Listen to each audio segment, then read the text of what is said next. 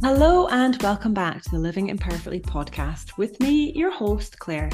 You're listening to the podcast that provides you with real, honest discussions on how embracing imperfection can be a helpful approach to improving our relationship with food, body image, exercise, and navigating through our messy lives in general. Today's episode, I am joined by a lovely guest. James Cruikshank has come on to have a discussion about the pros and cons of striving for a perfect training plan. James is a physio that specialises in running injuries. He has an incredible amount of knowledge and experience, and he's all around an amazing human, somebody that I highly look up to in the fitness world. Not only that, but he is the king of analogies and stickmen drawings. They are the best. So it's safe to say that I was super chuffed when James agreed to come on to the podcast. So let's get started. Hello, James. How are you? Very well. How are you? I'm good, thank you. Welcome to the podcast.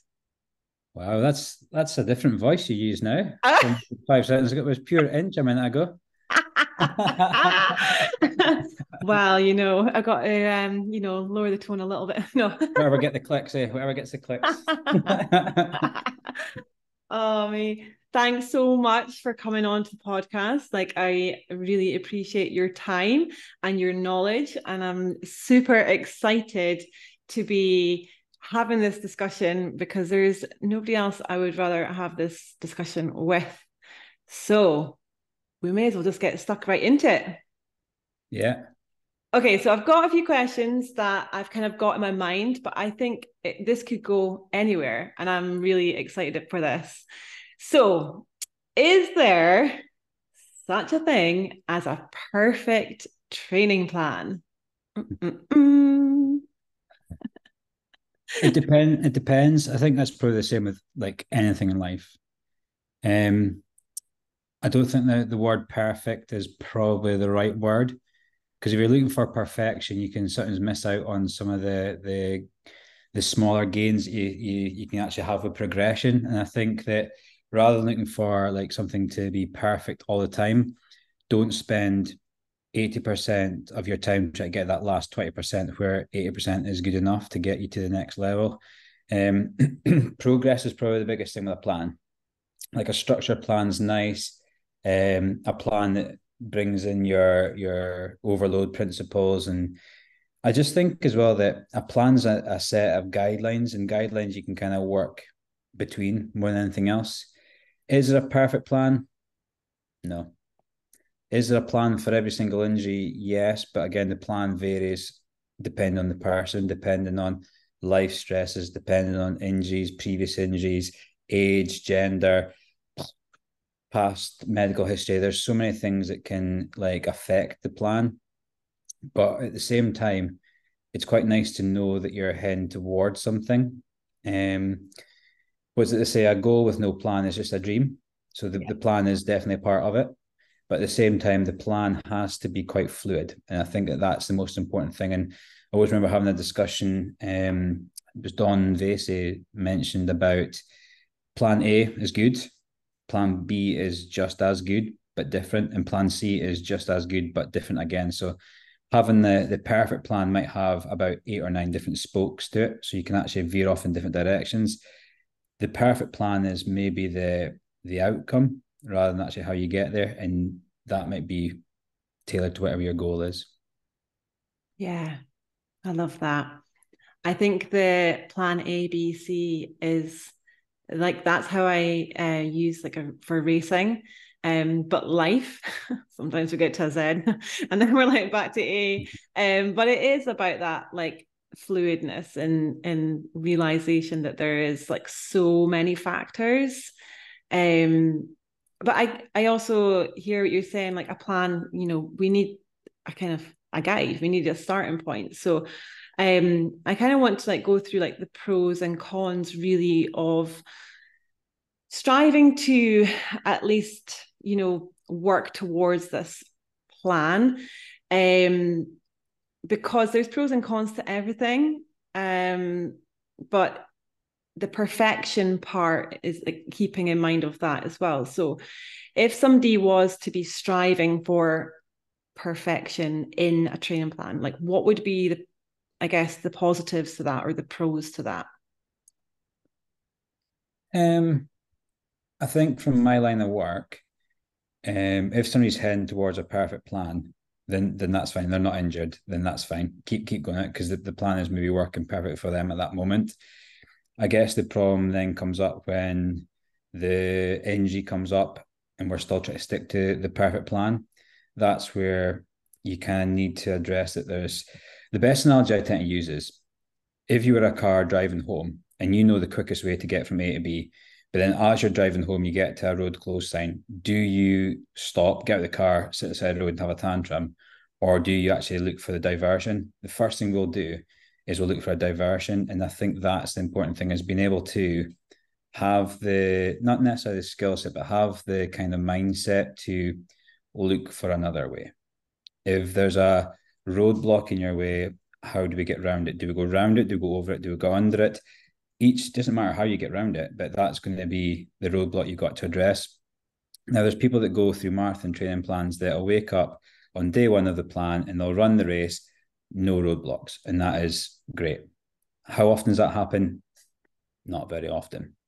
The people that tend to get to the start line will have had many roadblocks, but they found many diversions. And then I think that that's why first marathons are tricky because they're wanting to go from week 1 to week 16. It's going to be 16 weeks to get to the race. I do the race. I'm going to get my time goal at the end. And it doesn't work like that. You'll know that yourself. It's like, what happens in week 8 when we start to have a wee niggle? What happens in week 10 when we start to not be able to have a long run done? The plan's got to change. And I think that people that are fixed on it's 1 to 16, that's the goal. They struggle with their marathon, but the second marathon is always a bit better because when that roadblock comes up, they've learned the skills from the first time round, saying, actually, when this happened last time, I actually reduced my volume for a week and everything was okay, or I noticed it a little bit quicker, so I can actually reduce the plan, maybe switch weeks 1 and week 2 roundabout, or week 7 and 8 roundabout, so you can start being a bit more creative with the plan. And you mentioned the word fluid. It has to be fluid because life is fluid. Everything's always changing. We do not know what you're going to be like on week 8 or week 9 of a training plan in week 1. We just don't know what's going to be happening. We don't know how your body's going to react to it. We don't know what life stress is around the corner. But it's being able to have that plan A, plan B, plan C, plan D when something does come out. And nobody's going to sit at the side of the road. Everyone's got to try and find a diversion. I think that's probably the best way is that I can't do this, but I can do that. And I think that that's the most important thing. Yeah, I love that. Something that I say is that's a regular question that I ask clients is what roadblocks are coming up? Like what can you think? And also another thing I say is like learn to pivot. It's the biggest like skill that you can learn. When you were saying about the first marathon, oh my, because shocker, had perfectionist traits, even heavy, stronger then, was I remember downloading sub 4-hour marathon plan online and never done a marathon, done heaps of halves and being like, just exactly what you said, 16 weeks, this is what I'm going to get. I've plucked this time. I've just presumed that I'm going to just be able just to do that. No, just, hopeful. I don't know where I got that from. Easy, 16 weeks, no problem. It was like week 3, shin splints, absolutely broken. My whole life was over and I was a failure, but I still managed to do the marathon. But I did have to learn some harsh realities super fast. I think as well as we've got to remember that failure is not a bad thing. Exactly. Like not being able to complete is not a bad thing. Not being able to do 1 week of your training is not a bad thing. It's how we learn. And I think that if you were to go through week 1 to week 16 with no injuries or no roadblocks or nothing at all, the path of least resistance is the worst teacher. You've not learned anything. Yeah. You've not learned anything about your body. You've not appreciated the marathon. You've not really actually improved as much as a runner from having a little bit of adversity. And we have to remember that failure is not a negative thing. It's part of the growing process. either through injury or through knowing about your body or through life itself. And I think that's a key message, is that don't be scared to fail. And I think we as a population tend to panic when we fail. There's a really good quote as well. It's Matthew McConaughey. He talks a lot about humans are great at dissecting failure, but success leaves clues. So when things are going well, take notes of them, but also when things aren't going well, think about how can I get back to when I was successful? What was I doing when I was successful? So you can always start thinking about when adversity comes, how do I get back onto that right path as soon as I can? Yeah. I mean, I think actually if things are going super perfectly, like everything's like really, really good, I actually think now that that's actually a little flag saying maybe I'm actually not putting in, not that I'm actively looking to injure myself or anything, but if there's not any, if you're not challenging yourself to kind of step out your comfort zone a little bit, for example, if you're like trying to like lift heavier in the gym or something, you might be like, oh, I've got a little bit of DOMS more than my normal, or trying a new exercise or trying something new, or like you say, like trying a different hill route and it like going horribly wrong with the route. It's like, well, you're always learning. You said something a minute ago about plans rarely going right. I think I've maybe had one training block stroke and race ever in, I don't know, nearly 2 decades of running that has gone to plan. But then I guess the bigger picture is not the first marathon. It's not even the second marathon. It's not even the third marathon. It's not even the first ultra. Yeah. It's a race that you maybe not even ran yet or not even thought about doing yet, but everything you're doing just now is building towards that. And I think that if it's not for you, it won't go past you, kind of thing. If it's for you, sorry, it won't go past you. And if you've had a wee bit of adversity, you're not finished. You're not finished yet. It's not your time. You're still learning for the bigger dance or the bigger show or the bigger race itself. So you're always just kind of collectively, and it's hard at the time. I know that people do marathons for charity, and I've had people on the couch and they're like 3 weeks out for the marathon and it's not looking like they're going to run it. And to have that conversation with them there, it's maybe not the time, but maybe 2 weeks after a race, it's then the time to say, like, this is okay. We can learn from this and we can change, maybe go back and play detective and try and figure out why. Reflection's a strong tool. Journaling, when things are going well, write down why you think it's went well. If things haven't gone well, write down why you think it hasn't gone well. So you actually learn from every single run you do. It's not necessarily you learn from one marathon process. You might learn from every single session, and the session has to have a purpose. Is it an easy run? Did you run easy? No, I didn't. I ran too fast because I had to get home to pick the kids up to go to school. So I went a wee bit quicker. I feel a little bit sore, or my session in the Wednesday wasn't as good because I was a wee bit tired from the Monday session. Cool, write it down. So next time that you've got to pick the kids up, maybe cut your session just a little bit short. And it's how do you learn? And you can only learn through reflection and sitting down with a cup of tea at the end of the day and say, actually, the purpose was to do this. I didn't quite do that, but I was close to doing it. Can be something that's a really powerful tool as well. Yeah, that's one thing I'm quite big with clients is journaling, because it massively helps to build self-awareness, get some reflection, like you say, and actively like think, okay, what am I going to do differently next time? Because life is constantly throwing these life curveballs at us, but it's about, like you say, I could maybe just cut it short, because then the purpose has still remained, that easy run has still remained, rather than it going into something else. You've got to kind of not try and stop the flow of the river, but just go with it. Life is going to be a flow. You've got to kind of find your flow and go with it. And as soon as you probably recognize you're trying to go against the tide, you might have to change a couple of things and go with the tide. So it's quite nice that when you see people that say, actually, I know I work late on a Thursday, so I've changed my session around. It's like, great, you're going with the flow of life. And I think that when you mention curveballs, as soon as somebody says, I appreciate I had to go down to Glasgow and back, I was sitting for a long period of time, so I took my long run out and changed it with a short run.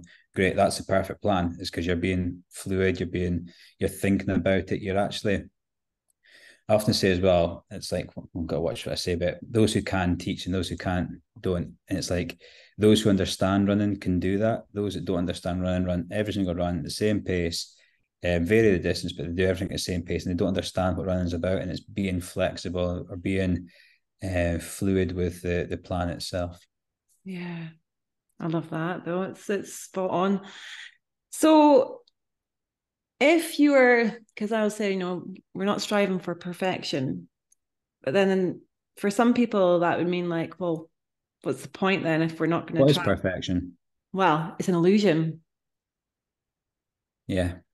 Well, It, it what is the perfection? And you say to somebody and you ask, what what is perfection to you? Well, perfection to me is sub four. Okay, that's if that's perfection, we've got to kind of think about the outcome and the process to get there. You've got to focus on the processes. What do you need to do? I need to have a 16-week plan. Okay, what needs to be in the 16-week plan? Well, every week it needs to be a gradual progression, and every fourth week it needs to drop back. Okay, well, what needs to be in your speed sessions? They need to be at this tempo. Well, what needs to be your recovery? It needs to be this tempo. Okay, if you can stick to every single brick, rather than think about building a wall, think about that brick is placed perfectly. That brick is placed perfectly.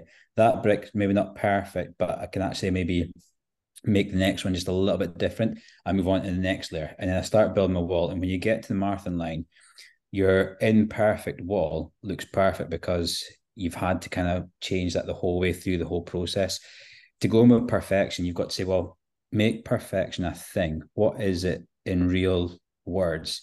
Because perfection is just a word. Same with dreams. It's the exact same context, but a plan is something that's going to build your wall. And you've got to think about every single part of the plan has to kind of be right. And it's not right, you make sure the next part is accounting for that. So your next layer up, the next week, you might have to reduce the volume or increase the volume or change the intensity, or you might have to do something different to account for the previous week. But the only way you know what's happened beforehand is by reflecting on what's happened. That didn't really go well, but I need to kind of maybe forget about that and just make sure next time I do that session, I don't run as fast, so that I can then make sure I do my session quickly on Wednesday, and then I do my recovery so that I can do my long run at the weekend. So it's kind of thinking about maybe the next step or the next two steps, but down the crux of it is purpose of session versus perfection. What is the purpose of today? Did I achieve it? Yes or no? If I didn't achieve it, how can I then move on to the next session and try and achieve it next time by learning from the previous one? Yeah. And what you're saying there, it's as cliche as it sounds. Trust the process. It's process led goals rather than outcome driven. And I think Yes. there's so many external factors that can affect your outcome. So, for example, you might have trained perfectly for the marathon. You might be in sub four shape. You're running, there's somebody else outside the road, you stop and help them, your sub four goes.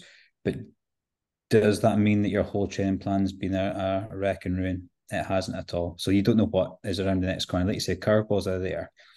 And the marathon owes you nothing. It's 26.2 miles. It doesn't owe anyone anything. You can turn up there in the best shape of your life, but might get your nutrition wrong. The weather might be different. Your shoes might rub.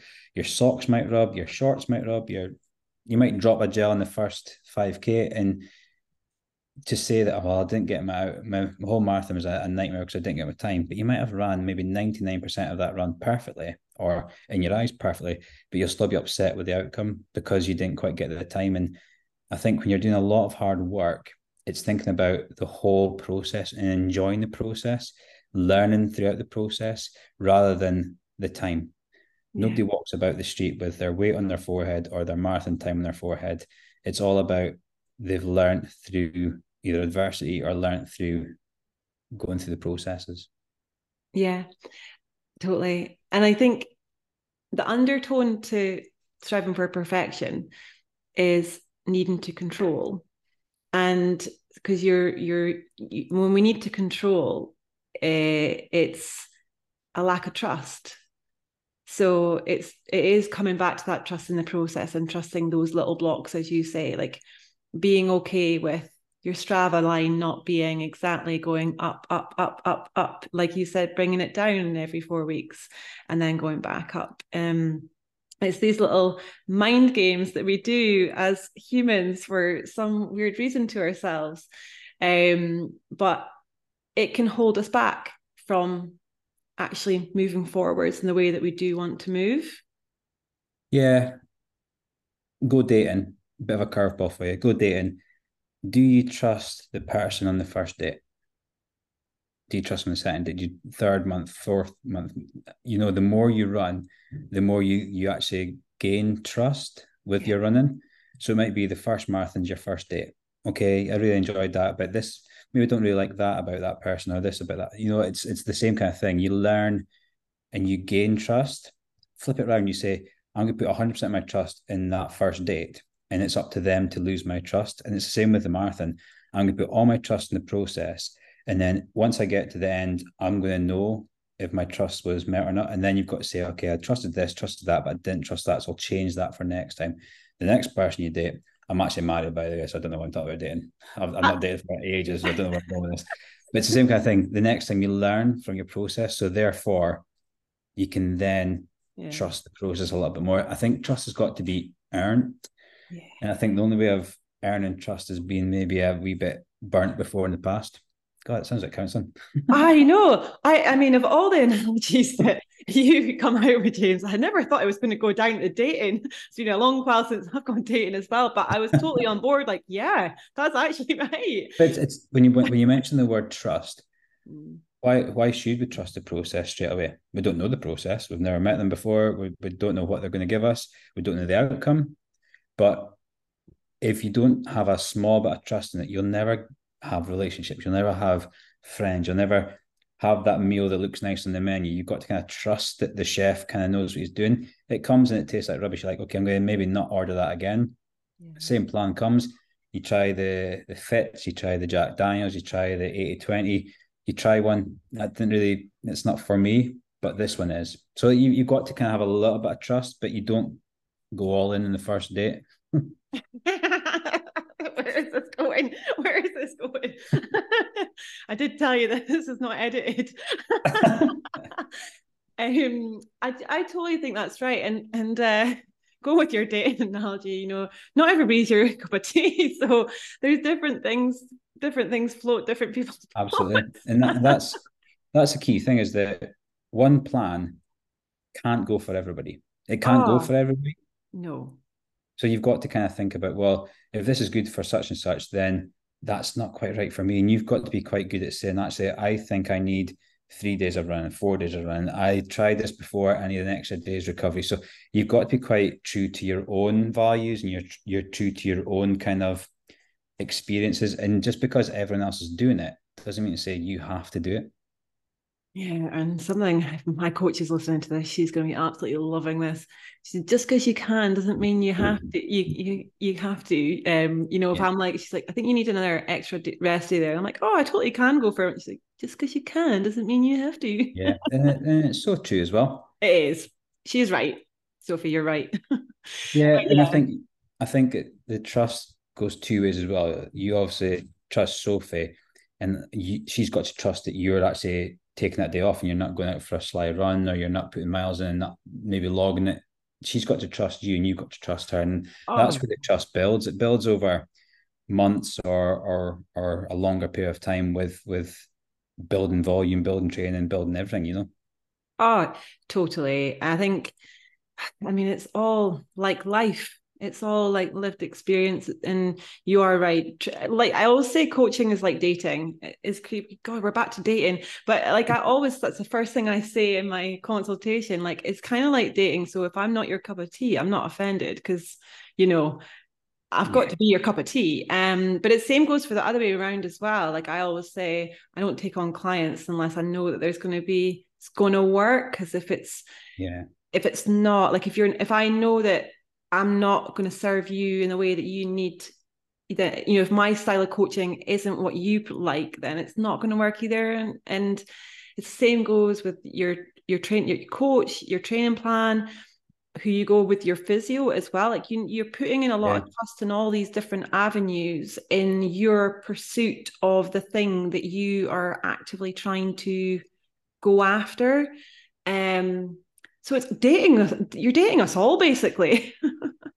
Yeah, and another thing that you mentioned there as well is that the runner is the main character, Mm-hmm. Athletes, coaches, physios, strength conditioning, dietitians, nutritionists are literally, we're Timon and Pumbaa. The runner Simba. We're literally there just to help you on your journey. And at the end of the day, it does come down to the runner, whether they trust you or not. And that's fine. Like, we're there to kind of provide the support that we can as physios, the support we can as coaches. And if that's the support you need at that time, great. If it's support that you maybe don't need as much of, then there'll be somebody else that can help you. And it doesn't matter who gets you to the end, as long as you get there, that's the key kind of thing. Exactly. What would you be? Exactly. Would you be Timon or would you be Pumbaa? Oh, oh, I think I'd maybe be Pumbaa. Yeah, Who would you I'll go be? Timon then. Yeah, Yeah, Timon. you would be But it's the same. Timon. Like, it's a bit of a curveball, but every single movie has a main character and it has supporting actors and actresses, and all we're doing is we're the supporting actor or actress, or we're the sat nav, they're the driver. We can give them the information, but that's as far as we can get with it. We can't run the race for them. We've got to kind Yeah. of give them as best information and education as we can provide. But they still have to make the right choices, and nothing's going to be perfect when there's so many external factors involved. Oh, exactly. I always say that I'm just like at the side. You know, when people are like, "Oh, thank you, I couldn't have done it," I'm like, "No, I'm just on the side. I'm just on the sideline, just watching you do your thing. And occasionally, if you're needing something, I'm just, feeding you stuff at the side." But yeah, it's which is great. I mean, that's obviously why we love doing what we do. We love watching our, these athletes that doing what they love to do because, we know what that's like as well. And yeah, it's amazing. I think like the thing about training is like you kind of mentioned it there. It's like we can only give so much, and then it is down to ultimately it's down to the runner. So you can go polar opposite and be not take the training plan as you go the opposite way. So you're just completely like winging it. And I guess there's the cons to that as well. So you've got like people who've got the perfectionist traits that have gone all in, and then sometimes they might go all All off. out. Off, yeah, on, Yeah. off. So it's if you're playing that game where you're either all in or you're all out and you're kind of flipping between that, it's understanding like what is the kind of issues that might come from that with training. I think I think training has to be like on a continuum. There has to be like it's like boiling a pot of potatoes. If you always have the pot of potatoes at number seven, it's probably going to boil over. But if you have it in number two, you're not going to cook your potatoes. So it kind of has to be going towards seven, then backing off. So there has to be a set volume, a set amount of training for adaptation. Because if everyone could run the marathon, everyone would run a marathon, they wouldn't have to train. But you do have to have aerobic capacity, and you have joints, muscles, tendons, ligaments that are able to absorb load. And that takes a wee bit of time. Sometimes takes over a year, 2, 3 years to gain that ability to absorb load. So people that are fresh into running, they need to have that time spent building up a tolerance level. Um, I don't think you can be angry at the results you don't get for the effort you don't put in. And I think that I go golfing maybe twice a year, and I can't get angry at myself for hitting out of bounds because I don't practice. So I don't expect anything. I guess the problem comes is the expectations have to meet the input. If you put in one session a week or one run a week, you're going to run a marathon that you've run one run a week. If you put in 4 or 5 sessions a week, you're going to run the marathon better off the 4 or 5 sessions a week. And it's undercooking things is fine, but you can't expect miraculous outcomes on work you don't put in. Yeah, yeah, totally We all agree. like we all like eating from clean plates, but we don't necessarily like doing the dishes. So we've got to kind of do the hard work in the background so that when we actually get the plates out, they're already clean for the next meal. So I think undercooking things, we don't tend to see a huge amount of that. Mm-hmm. People that have a goal tend to be the other end of the scale, they tend to overcook things, but there are people that do expect, and maybe a bit of a tangent, but we live in a world where we're maybe entitled. Well, such and such ran a marathon, so therefore I can do it.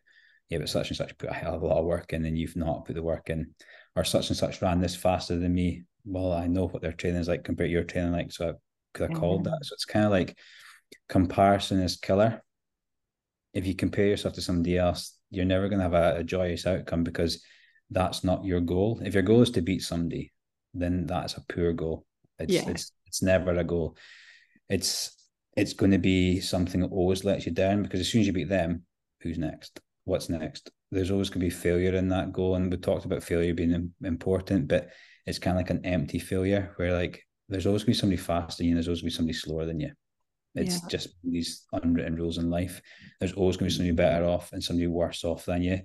You've got to kind of think about, can I be better than what I was last marathon cycle, or can I be better than what I was last training block? It's got to be it's a good time to be a bit selfish and make it a goal about yourself rather than self-centered, and it's got to be about somebody else. yeah, totally. And I think a lot of the stuff that I do with clients is really like honing in on their core values. So really understanding actually why it is you're doing what you're doing, because and defining what success looks like, what it means to you as an individual, because once you start getting into that comparison of other people, you're completely taking yourself out of your own achievements. Um, and also as well, like comparison, I changed my view on comparison. Like I used to be like, oh, comparison is a thief of joy, and now I'm actually like, no, if you're comparing yourself to somebody else, you can flip that into a good thing. You can start reaching out to these people and say, how the hell have you done this? I want to do this, and use it as like an inspiration. Like how have they done that? I'm going to get curious and learn. Yeah, no, I agree to a certain degree. You can compare yourself to people that are doing well, but if your goal is to be better than that said person, it's like, well, is that about you then? Mm, yeah. You know, like by all means, look at people that are doing well and think, well, how are they doing that? Great. That's Yeah, comparison. yeah. Like, change your processes. But if you're comparing yourself on an outcome, as in, I want to be that taller, that Mm, weight, or that look, or that thing, it's like, well, A, does that meet your core values? And B, what happens when you get there? Does that mean you're going to be happy? Like, my goal might be, I want that car because it's faster than their car. I buy that car, they buy another car. Okay, I've now got to buy another car. You yeah, know, yeah. comparison. And I think that when you're comparing to somebody else, it's maybe looking at um, what have they done to get success? Is it that their training plan is 5 days a week versus my 3 days a week? Then maybe I do have to go and do 5 days a week. Can my body accept 5 days a week? Maybe not. So I might have to settle for four. So it's like, what are they doing? Well, they're doing more volume. So how do I find that? Well, I make that appropriate to my training plan rather than just going for their recipe. Oh, yes. Yeah, definitely. I think that's a great one. Going for their recipe. I like that.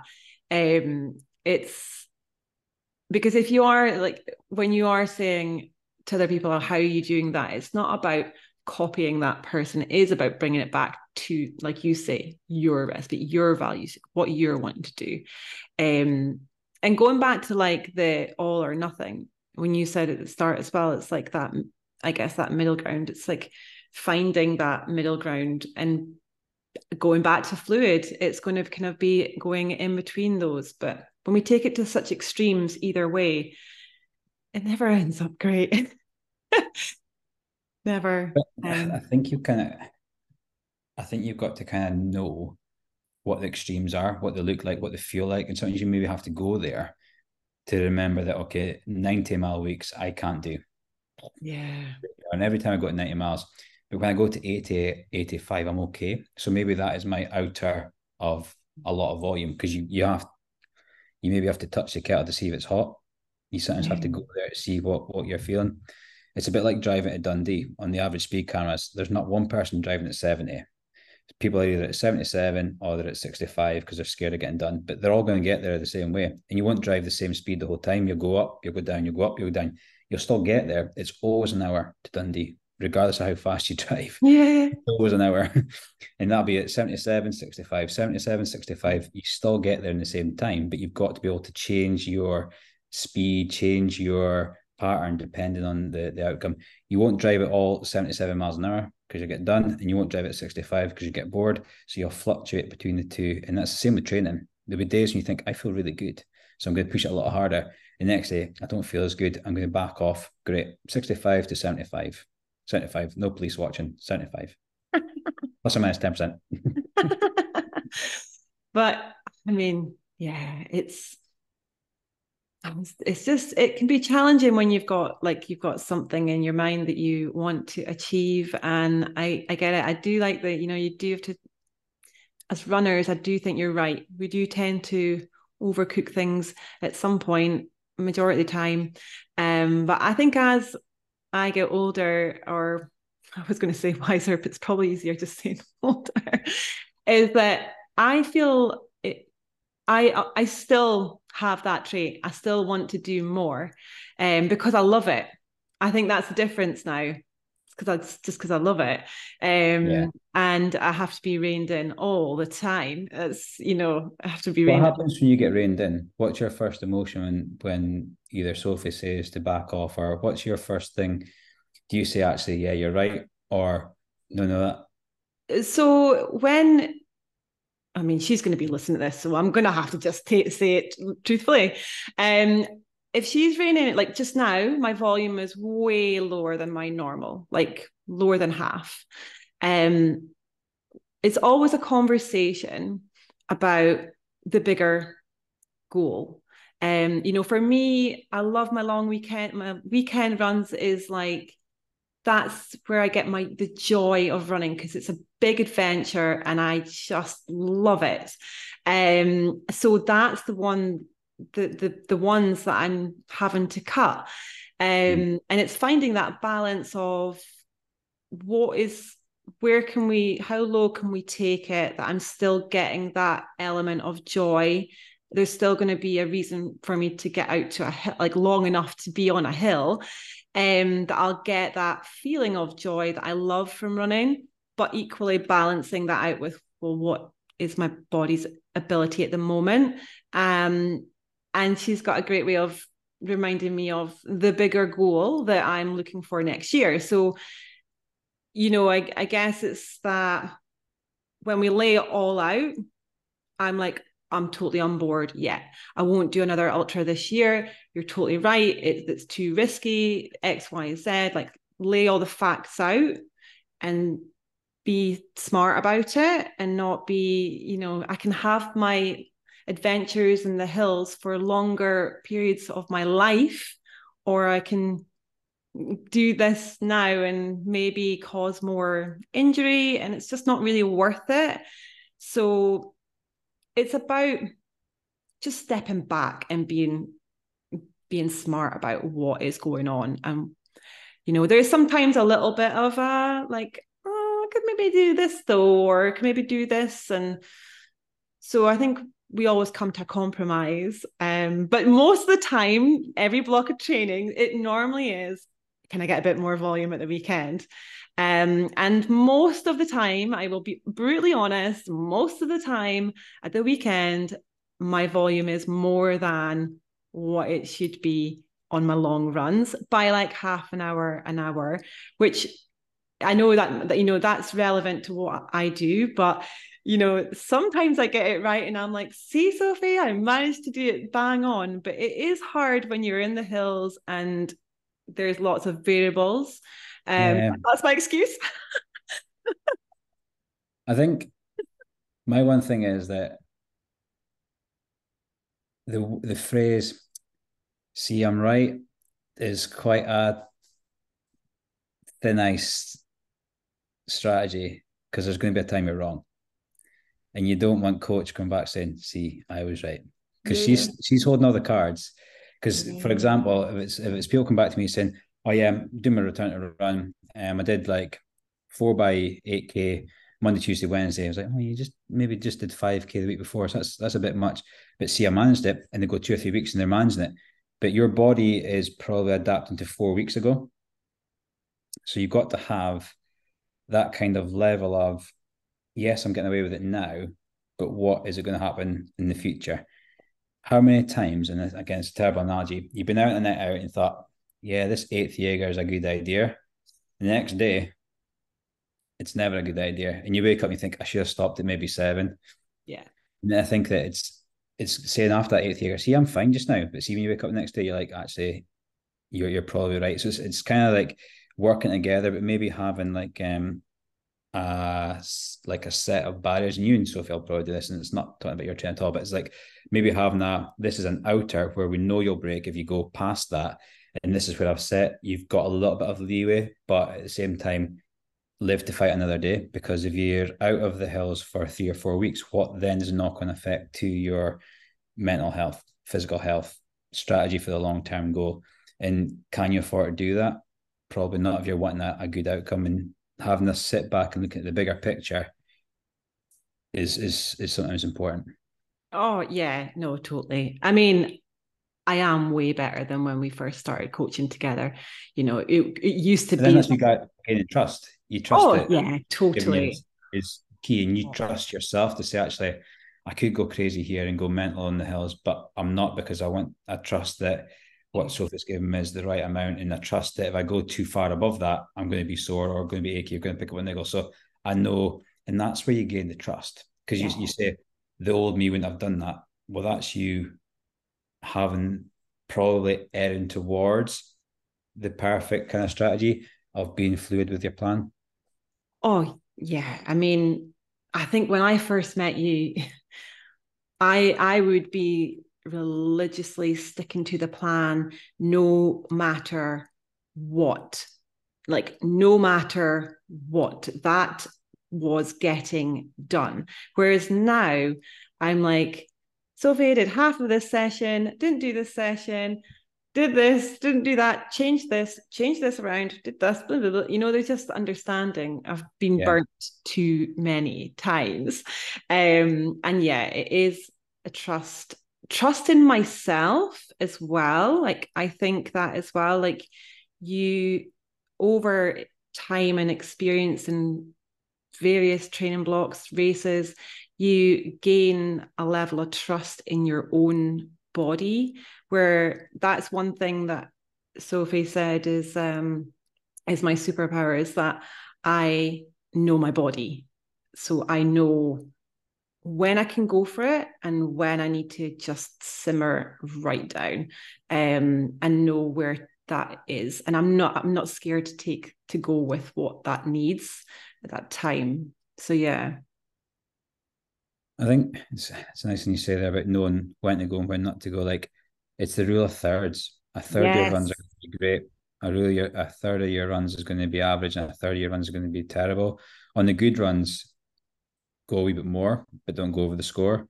On your average ones, yeah, do what you need to do to get the session ticked off.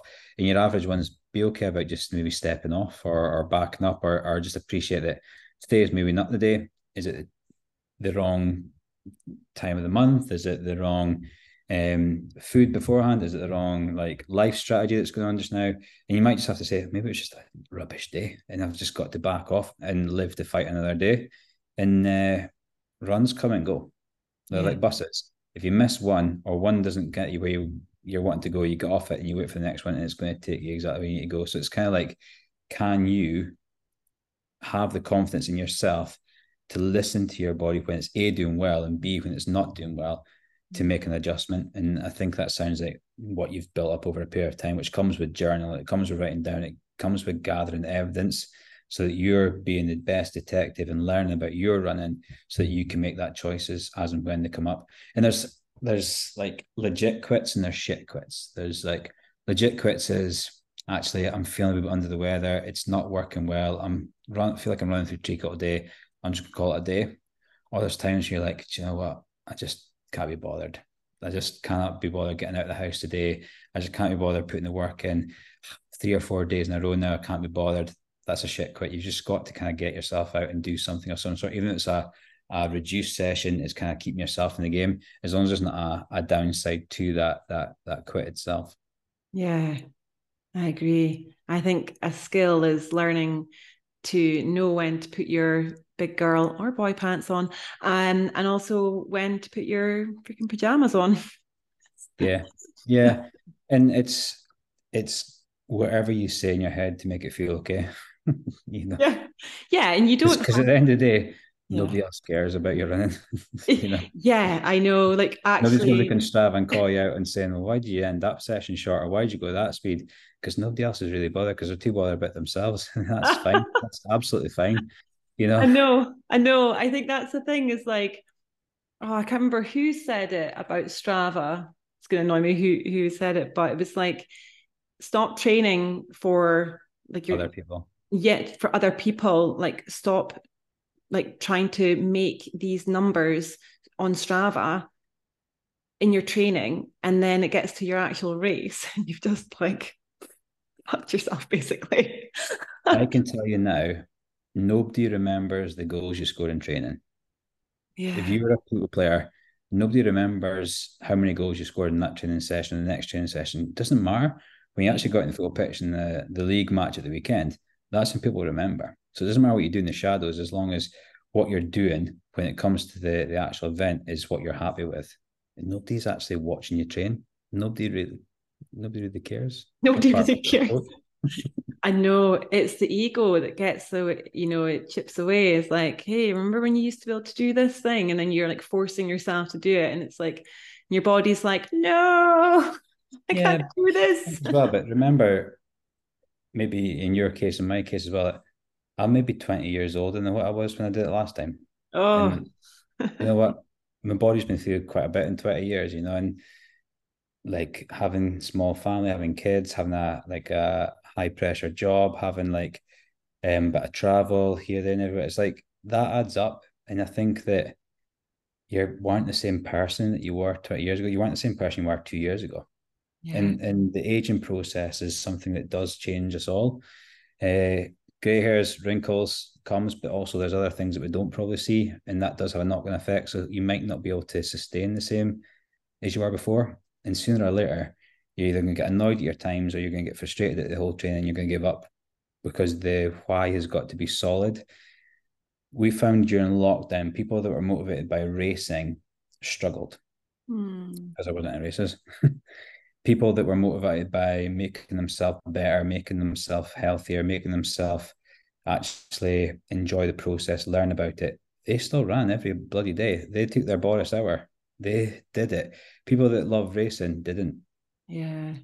And the ones that did really well out of like COVID or out of lockdown were the ones that had the why as being aligned to their benefit or their health or their bettering themselves versus a goal that was a time that you couldn't achieve it because there wasn't any races to achieve it. So therefore you're like, oh, I'm not going to bother because there's no races, or I can't achieve that time. So I think you've got to be true to yourself and remember that we run for health reasons, benefits, psychological reasons, benefits.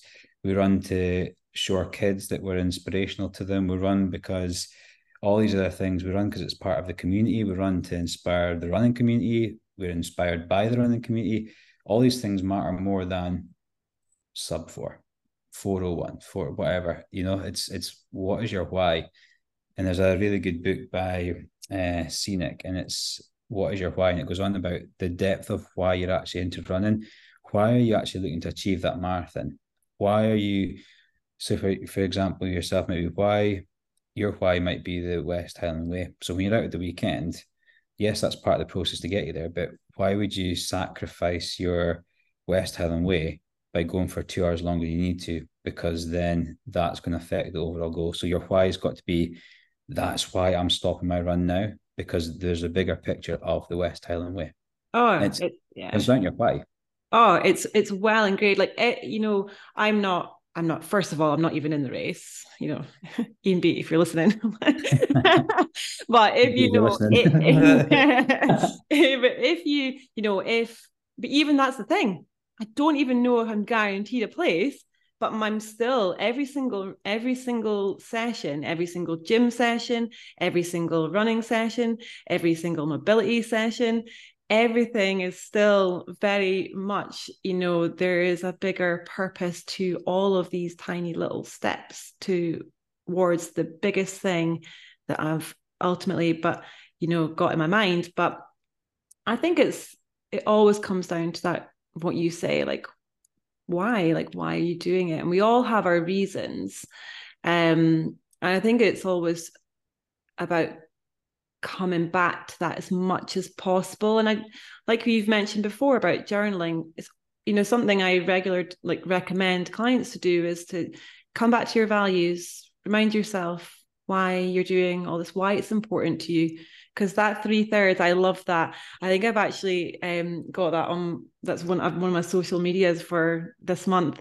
Is the rule of 3/3, because you know you're going to have these bumps in the roller coaster of life, and there's going to be ups and downs and all that messy stuff in between, and it's just embrace it. We're not perfect. We're not privileged enough to have perfect. Yeah. We're not privileged enough to have that, and nobody is. There's no such thing as the perfect world, the perfect life, the perfect husband, the perfect whatever. There's just no such thing as perfect. It's something we chase without ever really achieving it. It's the same with the race during COVID. If you try and get that, your motivation will wane.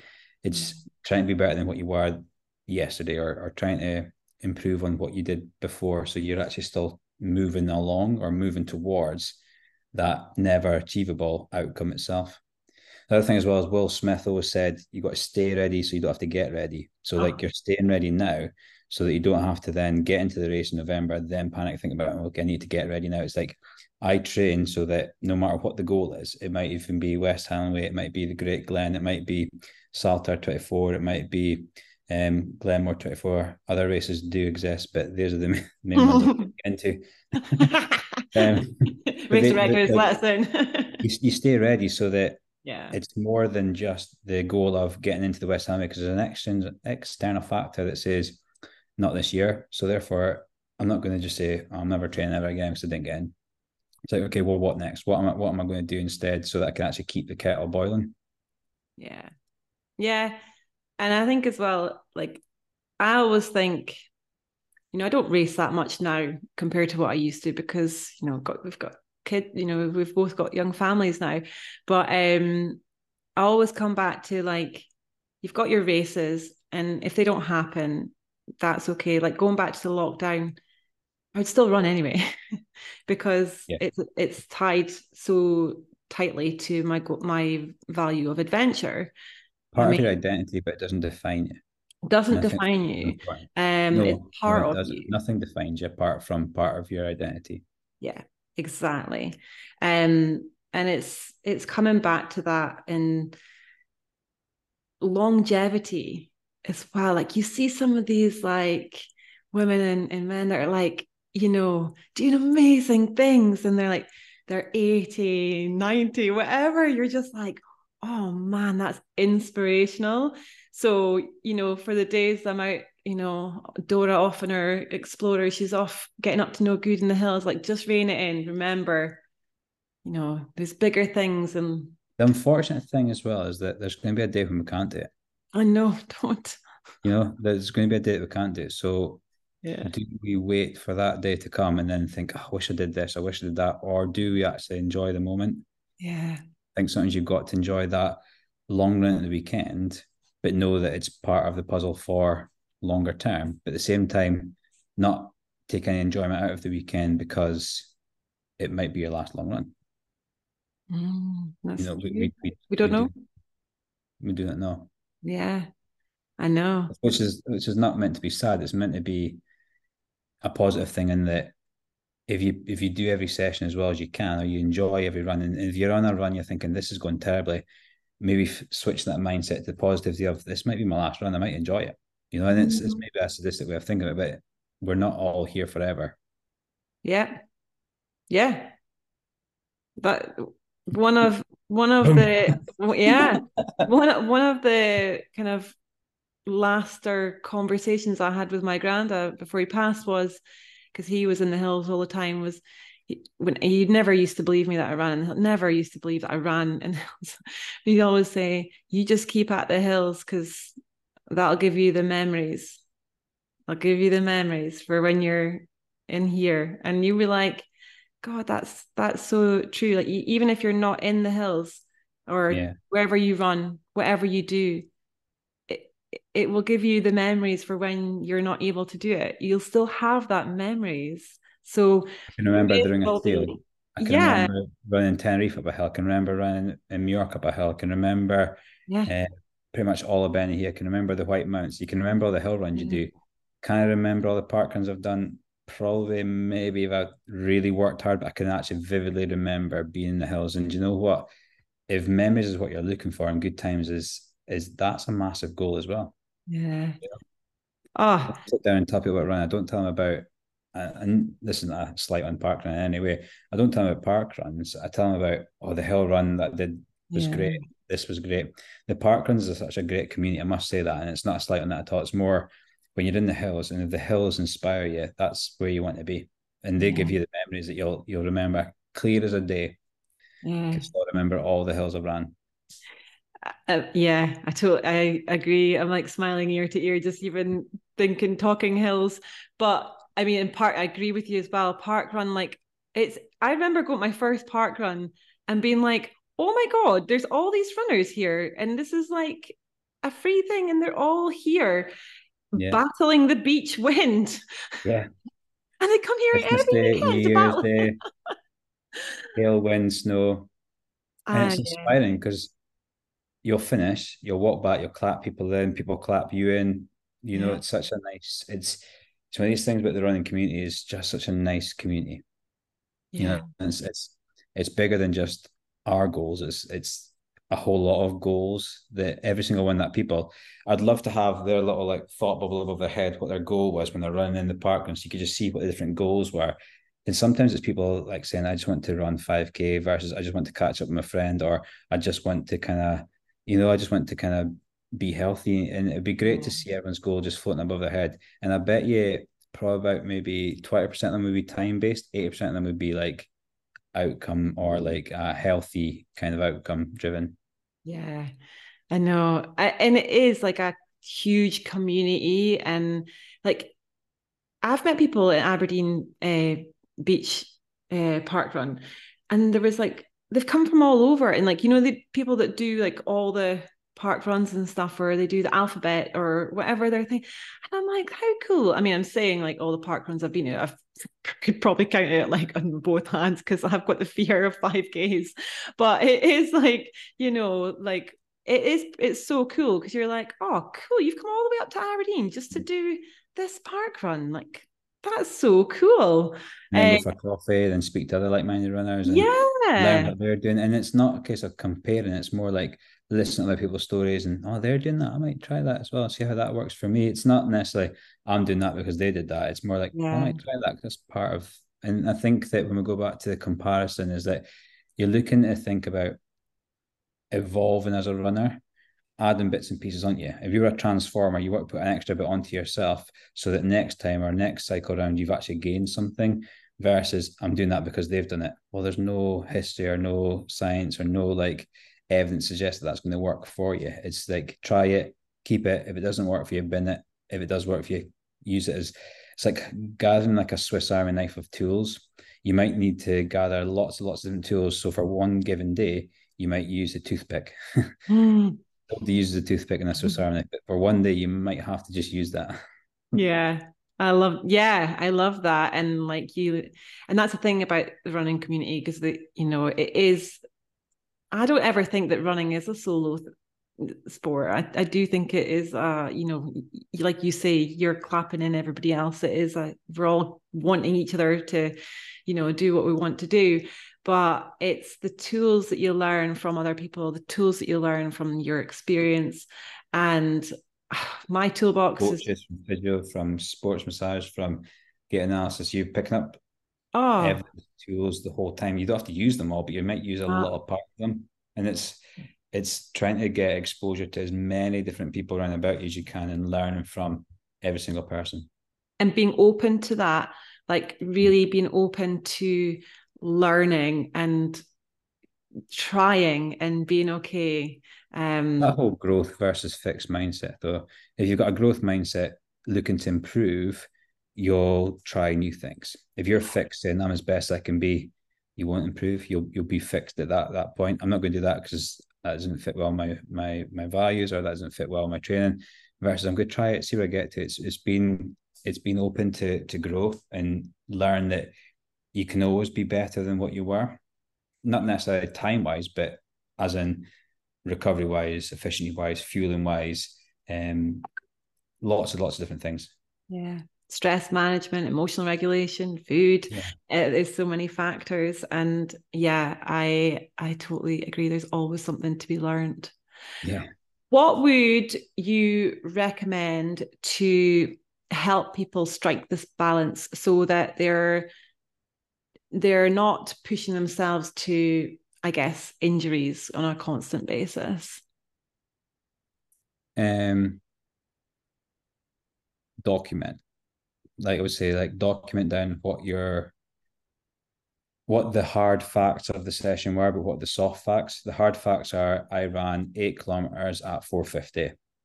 The soft facts are I felt a little bit sore, or I felt like I was working too hard for that pace today, or out of 10, I give it an RPE of such and such, and gather evidence. It's like the best thing you can do is write down the evidence. And people, I say to people all the time, can you show me what your volume is for this week? Oh no, I've not written it down. It's like, what is your volume? I don't know. What paces have you been doing? I don't know. Well, how do you know what's breaking you or what's causing you to come off your training plan? You need to kind of, if you want to keep running, we need to know as much information as we can so that we can actually tailor the sessions to keep you running.